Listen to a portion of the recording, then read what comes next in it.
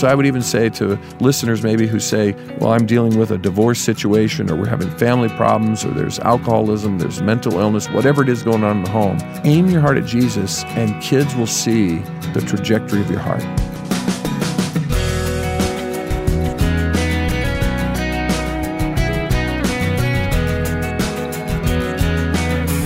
Welcome to this week's First Person, where our guest now is Shawn Thornton, who will tell us his story of growing up in a home that was all but normal. I'm Wayne Shepherd, and you'll meet Shawn, who is now a pastor, in just a moment. It's great to have you with us again this week. A reminder that anytime you can't join us on radio, you can always listen on demand at firstpersoninterview.com or by using our smartphone app, which is available to download free from your app store. With the app, you can download any program for listening anytime in the car, at the gym, or anywhere. Well, Shawn Thornton's mother, Beverly, was injured as a young girl in a car accident and thereafter suffered violent mood swings and uncontrollable fits of rage. At other times, she was a sweet and gentle person who loved the Lord and was a caring friend to many.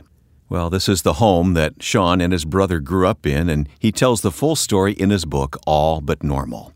Shawn sat down with me in the studio recently, and as we talked, I asked him if he understood as a boy how difficult his home life was. I think it took me some time to figure it out, and maybe I'm just now figuring it out at almost age 50. But writing a book will do that. Yeah, exactly. That process really does do it. And as people read it, they say, do you know how crazy this is? Or how out there this is? And I think, well, it's my normal life. But I did begin to understand that it was abnormal as I began to age. When you're a little kid, and I think that's why my heart has a lot of empathy for kids who grew up in abusive homes or of children of alcoholics and things like that, because when you're a little kid, you don't know any better. God's wired your heart to love your mom and your dad. Sure.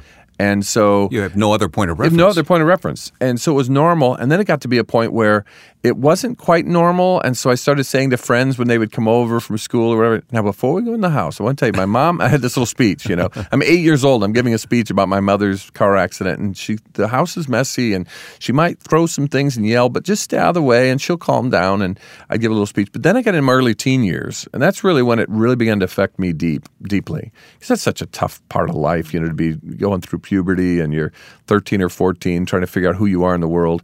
And I started to really understand that, we weren't as normal as some of my friends, and mom's issues were pretty severe. And then when I was 14, taken into an institution, I really realized it. But when I got to my late teen years and early college years, I started to realize all the people I wanted to be in their lives and live their lives and in their homes and their families, they had problems too. I started to realize we're all broken. And I think that was a part of God shaping a pastor's heart. And so, I knew it as I aged, but right early years, it was my normal. All right, let's go back. What happened to your mom? Well, my mom was in a car accident when she was 14, and she hit her head on the dashboard. And from the moment the first ambulance arrived, she was unconscious. And here's this 14-year-old girl. There are no major broken bones, no major places of bleeding on her body, no other obvious things other than that she must have hit her head on the dashboard and she's knocked out.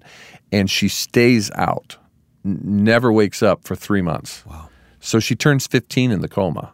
And when she does wake up, she has to learn to walk and talk and sometimes even breathe all over again. And this is an era when they don't really understand brain injury, do they? No, they didn't even really call it brain injury. There's so much mystery around it. This is 1962, and so also there wasn't a lot of physical therapy. So she did some things in the hospital for a couple of weeks, and then they sent her home, and basically their instructions to her parents were, you just, like when she was a baby and she crawled on the floor, you just get her to crawl and just go through all that again and she'll be fine. Well, when you learn to walk like that again, you have balance issues because you did know at one time what balance was, so you know the fear like a child doesn't know of falling. So you get develop balance issues. She had a stiff walk. Her gait was very labored and stiff, and some people thought she had polio as a child, that kind of somewhat of a, not quite a limp, but a unique gait. And so then not only were the physical limitations there, even fine motor skills were challenging, but she had mental difficulties, emotional outbursts, personality changes, emotional swings that came with that. And so that then affected all of our lives. But having said that, she fell in love with your dad. Yeah, who was the driver of the car. Right. Which adds another layer to this. Yeah, but she had you boys. Yes. And so there must have been some normal days Yes, along there were. the line. There were. And recently my dad, my brother, and I were doing a question and answer time in a setting, and someone said, is this what your everyday life was like? And I said, no. My dad wisely said, remember, Sean has written a book with 200 pages that you can read in 6 or 7 hours. We lived this over 30-some years. I see. And so it wasn't every day. It might have been every other day. But what was every day was you didn't know if that would be the day when she'd have an emotional outburst. It was volatile. Yeah. Or she'd wake up and wouldn't get out of bed for 3 or 4 days with a depression. She went both ways on in terms of her emotions. And yet at the same time, she loved the Lord. She deeply loved Jesus. Tell me about that. My mom led me to Christ. To this day, I would say my mom is my greatest spiritual hero. That brings a chill to me right now. Well, it's true. And if you knew my brother and my dad, you would also understand. Most people who know us would say, okay, my brother is more like my dad and I'm more like my mom. Just how that happens when you're in a home growing up. So I have a clear link to my mom. But my mom came to know Jesus as a child. And even before the accident, her sister said she was the one interested in spiritual things. That was when Youth for Christ was really big, and it was very active in the South Bend, Mishawaka area where I grew up and where Mom grew up. And she went to the local Youth for Christ even when she was too young to go. She kind of just came along and was very active. And it was in a Youth for Christ group that she was asking people to pray for her boyfriend and her dad to come to Jesus.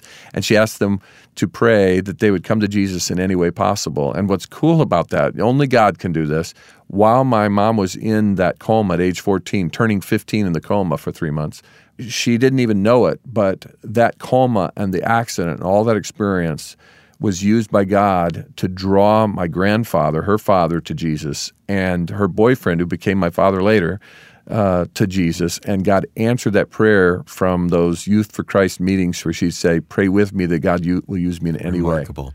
So here's this woman who loves the Lord and brings you to Christ herself, but at times, you literally were diving under the table to avoid the what? Yeah, some of the things that happened in our lives, we'd just be sitting having dinner at a small kitchen table. It was a very small home, blue collar. My dad was a factory worker, very simple place.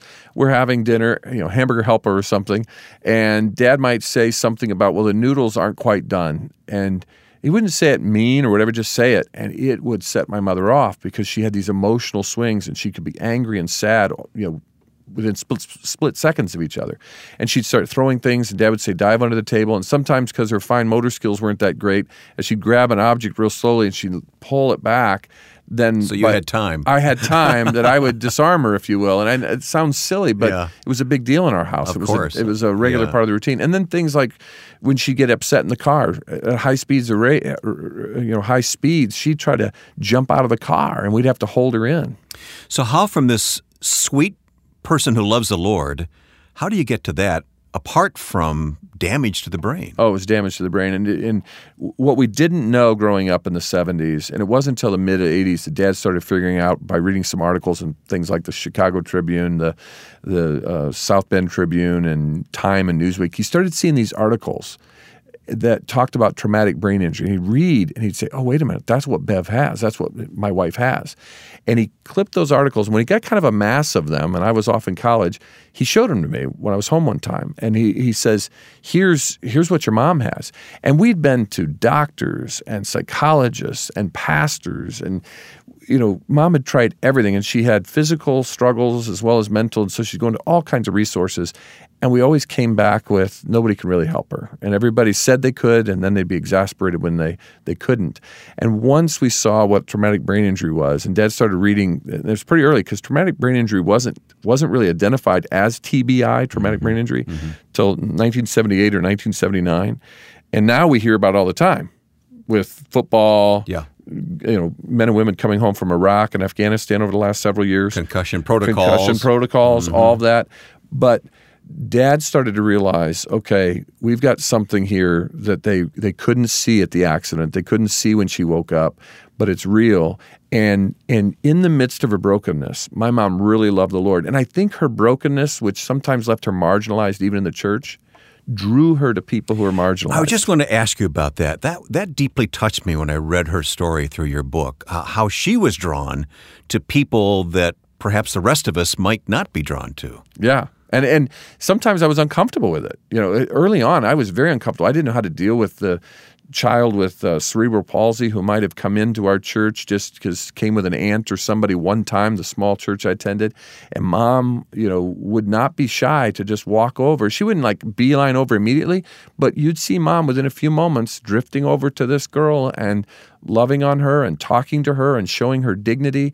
And Mom would do that with the lady with the wig off to the side, with the smeared lipstick who had some issues and personality things. Mom would talk to her just as much as she'd talk to the pastor. And I learned a lot about that. I mean, that taught me a lot about how Jesus would love people. And I saw it in my own mother. And so I think in some ways, while she was broken, the brokenness shined an even greater light on the ways in which she lived out her faith and she lived for Jesus, and it made it even stronger for me to follow her example. Your mom is with the Lord she loved now. Yeah. What happened? Well, there was a day when she was 52 years of age. It was an average day for Mom and Dad. My brother and I are out of the house. We're married. They've got grandkids through their 2 sons, and we're living in other states. And so they're going through their normal routine, get up in the morning. Dad goes off to the factory where he worked for 40-plus years. And Mom, mid-morning or whatever, goes to take a shower. And she would sometimes let the tub fill while she was taking a shower. And apparently she slipped and hit her head and drowned in just a little bit of water. And Dad found her when he came home at the end of the day, and the water was still running. And he thought he could try to revive her, and he couldn't. And at the same time, I remember Dad expressing to me as I was putting together the book, and we were talking to him, my co-writer and I were talking to him. Dad said, though, I realized I'd made it. My commitment to the Lord to love her and to care for her. And he said, I was always worried how she would age. So even though it was tragic and boy, we ached, and it was sad end that actually a blow to the head, knocking her unconscious, causes her death after 30 some years later. But Dad also saw, maybe God was sparing her because she was getting stiffer as the years went on with physical things. Her emotions were still quite volatile. And so she's with Jesus. And now she's not struggling with any mental, emotional, or physical challenges. Think about that. And she's free of all of that. And I long for the day when I will see her again. We'll continue talking with Pastor Shawn Thornton about his life story growing up as a boy. It's coming up on First Person. This is Ed Cannon, president of the Far East Broadcasting Company. As you listen to this week's edition of First Person, can I remind you to take a moment and visit the webpage, firstpersoninterview.com? Click on the FEBC banner there, and you'll hear stories of God at work in the lives of people touched by the programs produced by our dedicated staff. We take Christ to the world through radio and new technology. For more, go to firstpersoninterview.com and click on the banner for FEBC.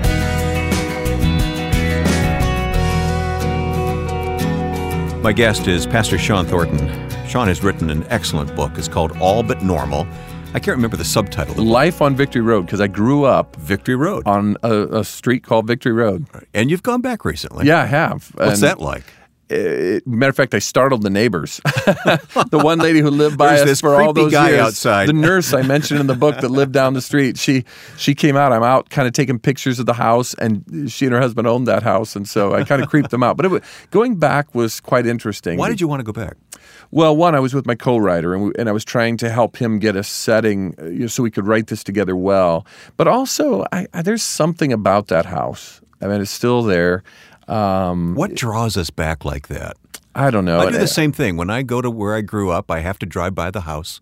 Yeah, and a lot happened in that house for me. I remember crying in my bed, wishing I was in some other home. I remember holding on to my dog, Lady, just begging God. And that's actually kind of where my relationship with God inside that house in those times of great crisis, where I began to learn that I've never heard God speak to me audibly. He's nudged me, and I sense His leading and His voice. But I remember God comforting me in deep moments of pain and sorrow in our home. And so I think I'm drawn there because it was a place of not only family experience, but that's where I experienced God. Sure. And so it's very special to me. I've not been in the house since Dad sold it soon after Mom died. Mm-hmm. You were talking about your dad a few moments ago when your mom died, But talk to me about your dad and his long suffering during all those years of struggle with your mom. You know, one of the things I love about my dad, his name's John. Dad has always stayed on the growing edge. He's a blue-collar guy, went to Vietnam out of high school, didn't go to college, and he would say he's a very simple man. But when he came to know Jesus and began to grow in Jesus, he's kept growing in Jesus. And he was very committed to the idea that love is not just an emotion, that love is a commitment where no matter what the emotions are, you continue. And that is what you see. When you read All But Normal, I tried to make sure people understood that about my dad. He's got his own weaknesses in the book, and I share some things about... I wondered about that, how he felt about that. Yeah, I shared some things about, my dad never told me he loved me, never hugged me. Even I tell the story when my mom dies and I'm going from the airport in South Bend to our house. I don't know if I'm supposed to hug Dad or not. I don't know if we'll do that. And we kind of give each other a side hug. And, but since he read the book, every time he says goodbye to me now, he hugs me.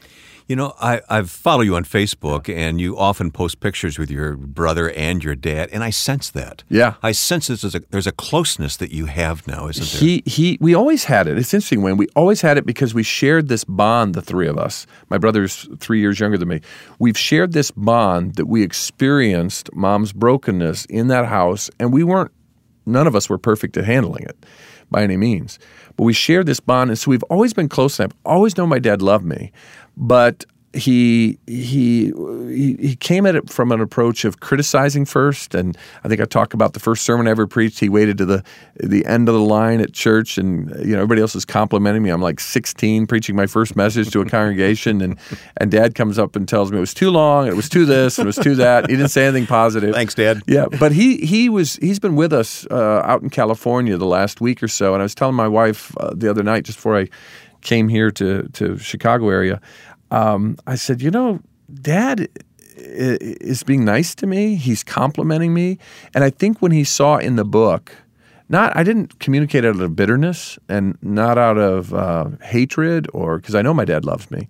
But I think he saw, and I value that about my dad and his determination, as you were talking about earlier, is he's not only determined to love unconditionally and as a commitment, not a feeling, but he's also a man who is committed to growing.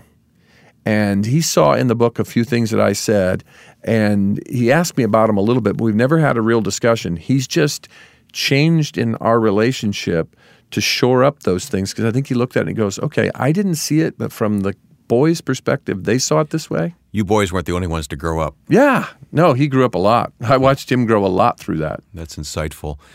What kept him in the marriage? There are probably a couple things to that. I think there is an angle of guilt. Remember, he's the driver of the car, and even when he goes off in the military, he was not drafted. Matter of fact, he entered in the military just before anybody heard of Vietnam. He was in Korea in the demilitarized zone serving, and they said, hey, if you want to go home for a few months, then we'll send you off to this new place called Vietnam. Oh, boy. And he thought, never heard of Vietnam. How bad can it be? And he volunteers, but he gets to go home, he gets married, and I think he wrestles while he's in the military, before they get married, while he's in Korea. He's just wrestling with, am I in love with her? Which I am, but am I doing this out of guilt? And so I think part of it, he felt a deep sense of responsibility for the accident, and yet he did love my mom, and their love grew deeper over time, even in the conflict and brokenness, and even the times he mishandled how to really love her and to care for her. He was deeply committed. I think part of it was obedience to God. Yeah. To love the way Christ loved the church. I don't know that I've loved my wife the way Christ loved the church, or I don't know very many men who have, as Ephesians 5 tells us to do. But you've had an example. But I've had an example of it. Yeah. In not a perfect example of it, but a consistent example of it. Well, from reading your book, I admire your dad. I really do. He's turned out, I was surprised, he's kind of the hero. People want his autograph. He's stunned. He's telling his wife he's got paparazzi now. He's enjoying that, isn't he? Oh, he is. Go deeper on growing up in the home that you did and how that's prepared you for what God has called you in life to do. Well, one, in the foundation of our home, my parents were very committed to Christ and his church. And my dad sort of had a very simple approach. If we're going to follow Jesus, then we better hang out with his family. So we were there Sunday morning, Sunday night, Wednesday night. As a matter of fact, my dad became the part-time custodian, so we were not only there when the church doors were open, we were there when they were locked. Yeah. But that commitment was really important because that little church, Twin Branch Bible Church in Mishawaka, Indiana, became an oasis for us. And I think it was an oasis for Mom. She was often calmer there because I think she just found solace and peace there. And then my parents themselves, my dad would take a daily bread from radio Bible class, and he'd put it in that black lunchbox that he carried in the 70s. It looked like the Herman Munster lunchbox, with the thermos in the top. And he'd let that daily bread curl with the thermos, and at lunch, a young factory worker with a couple of boys would pull out his daily bread and read it for the day, read the scripture, and keep it right there in his thermos so it had the shape of the thermos. And then my mom, even though on my dad's way out to work, would scream and holler and throw things, and it'd be a knockdown, drag out until he was off to work. Then she'd calmly sit down at the end of the kitchen table, open her Bible. She had a little prayer list, and it took her 5 to 10 minutes to write one name. And she would pray for missionaries, people in the church, sick people, family members, and she'd read her Bible, and we'd get up after we'd hear them making all that noise when Dad's getting ready for work, and there'd be Mom just with her Bible and a highlighter, and maybe a book by Chuck Swindoll or somebody that she'd be reading as a devotional, and she's just walking with God, this woman who had all of this brokenness and chaos. Despite all the trouble, you had models to follow. Yeah, in so many ways. Yeah. And that no matter what happens in life, good, bad, or ugly, you keep leaning in on Jesus. I've been asked by a lot of people, how did you and your brother turn out both to be pastors and you never really walked away from the Lord? Most people would walk away from the Lord. You know what I think it is? We weren't watching the individual moments of our lives growing up or the collection of moments. We were watching the trajectory of our parents' hearts. And the trajectory of our parents' hearts, both of their hearts, were to know, love, and serve Jesus Christ. And that came out crystal clear. So I would even say to listeners maybe who say, well, I'm dealing with a divorce situation, or we're having family problems, or there's alcoholism, there's mental illness, whatever it is going on in the home, just keep aiming your heart at Jesus, and don't panic about the individual moments. I mean, don't, protect your kids and everything, but aim your heart at Jesus, and kids will see the trajectory of your heart. That's such great advice coming from our guest, Shawn Thornton, who knows what it's like to overcome difficult circumstances at home and experience the healing that comes from following Christ. Shawn is now the senior pastor of Calvary Community Church in Westlake Village, California, and it's not surprising that he has a heart for children as he serves on the board of Awana. The book that tells Shawn's story is called All But Normal, Life on Victory Road. We'll put an informational link to the book at firstpersoninterview.com. I'd like to thank the Far East Broadcasting Company for their support of First Person, allowing us to find and bring you these stories each week. FEBC's extensive broadcast ministry in nearly 50 countries of the world has seen remarkable results in terms of people of many cultures turning to Christ and learning His Word. Your support of FEBC is vital to those who may otherwise be unreached. To help, please click on the FEBC banner you'll find at firstpersoninterview.com. And I hope you'll plan to join us next time when you'll meet a woman who served a 12-year prison sentence but returned to that same prison as a chaplain after her release. Jennifer Smith will be with us next week. Now, with thanks to my friend and producer Joe Carlson, I'm Wayne Shepherd. Please join us next time. We'll see you then for First Person.